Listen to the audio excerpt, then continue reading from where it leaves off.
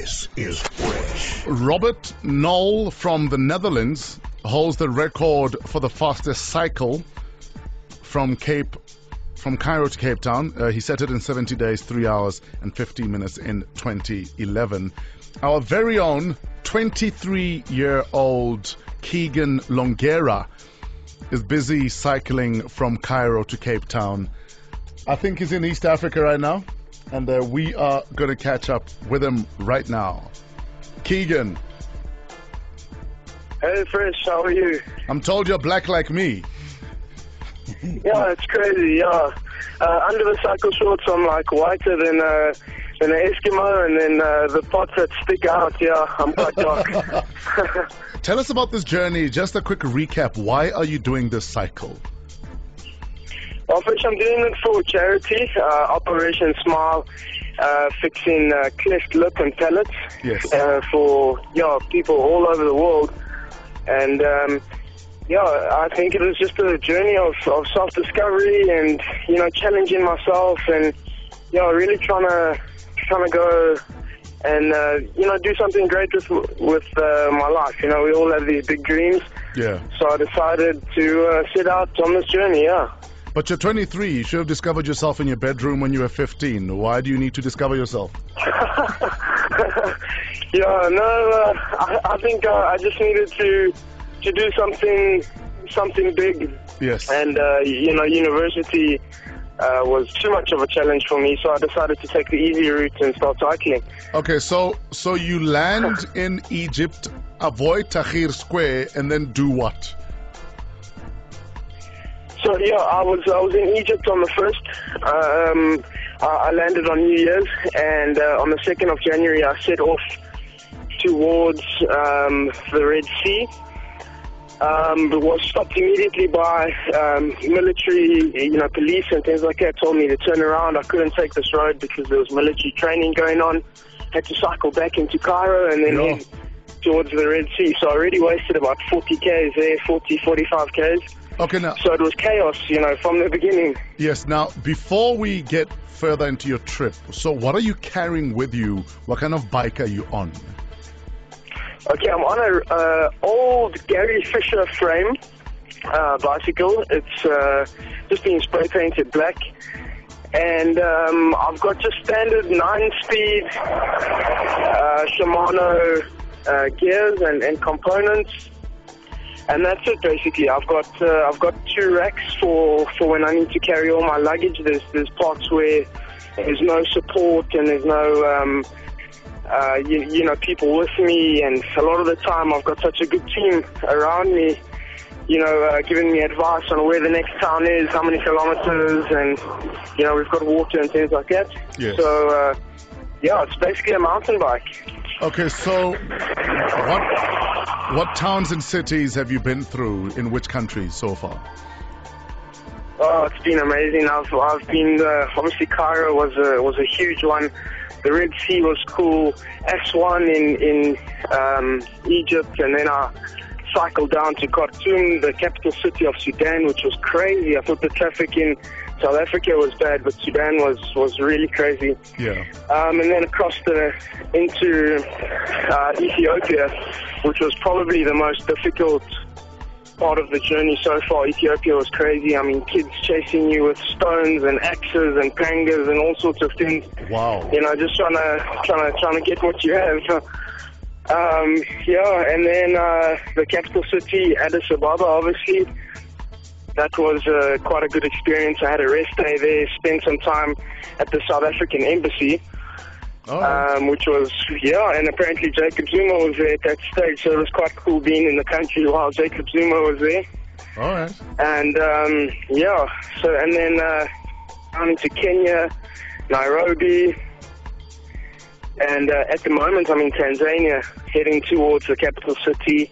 I'm probably about 100 k's away from Dodoma in Tanzania. Now, how dangerous does it get, and has it gotten? So I think if I could go back and sit in that airplane as I was leaving Johannesburg International and know what I know now, I don't think I would have got on that plane. It's been, it definitely was a level of ignorance, thinking about it, and it has got quite dangerous. I think the most dangerous was in Ethiopia when, in Egypt, I was the guys trying to rob me, a teenager and an older guy on the back of a motorbike, basically stopped me, and they had like a Stanley blade and try to run me off the road. Wow. And a couple of k's ahead was a police roadblock, which I didn't know about, but they obviously knew about. So just before the roadblock, they headed off. So that was quite a close call. And then Ethiopia, obviously, being hit by a couple of rocks, in the helmet and the frame and the leg and things like that wakes you up a little bit. And then kids like line up in the road, across the length of the road with all sorts of weapons and things. And they try to stop you. So you're flying down a hill and there's this line of kids in the road, and they, they're just trying to stop you. So, it gets quite dangerous. Where has the warmest welcome been? Oh, Sudan was incredible. Funny enough, a lot of people were worried about my safety in Sudan, but the Sudanese people are just so welcoming and so warm, and I camped every night there in the desert some nights, and the people just welcome you and give you coffee, and they really, really are good people. Now, we discriminate against gingers. Does it happen in other African countries? It doesn't, but I tell you, the level of I don't know if you can call it. I don't think it's quite racism. I just think it's that they don't see many white people here that they just shout all sorts of things, and by the time you stop, even now as I'm talking on the phone, there's just kids running from everywhere just to stand around you and have a look at you and pull you mzungu and all sorts of things.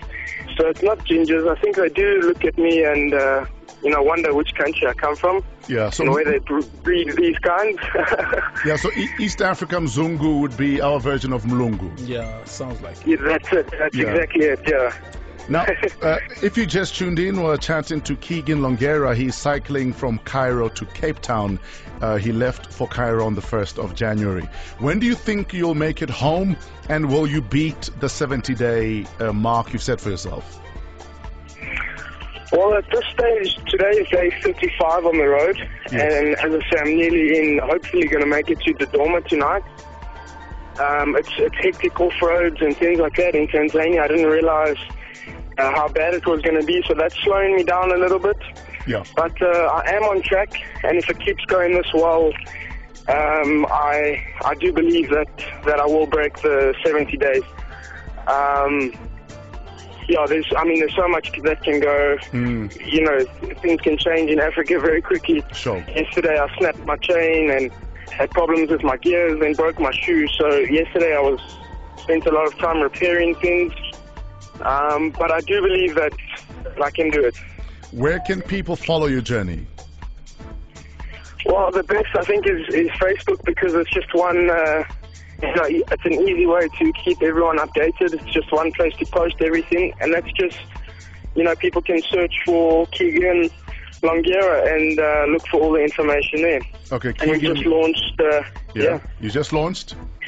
We've just launched a campaign actually on the Facebook page about our Operation Smile School Challenge to try to get schools involved and try and get schools to donate money to Operation Smile. And yesterday at school, after such a difficult day, my mother phoned me and told me that Cambridge, a school in Witbank, had actually donated 20,000 rand. Wow. For surgeries. In one day they had raised that money, and wow.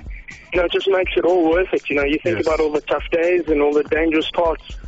So I just want to challenge, especially my old school, St. Benedict's College in Johannesburg, and all the schools in the country to just get involved and try and donate and just be part of the journey with me. Great stuff, man. Keegan, we salute you, brother, man. We wish you all the best on the rest of your journey. Hopefully under 35 more days to go. Keegan Longueira, ladies and gentlemen, find him on Facebook. He's cycling for the Smile Foundation from Cairo to Cape Town. All the best, Keegs.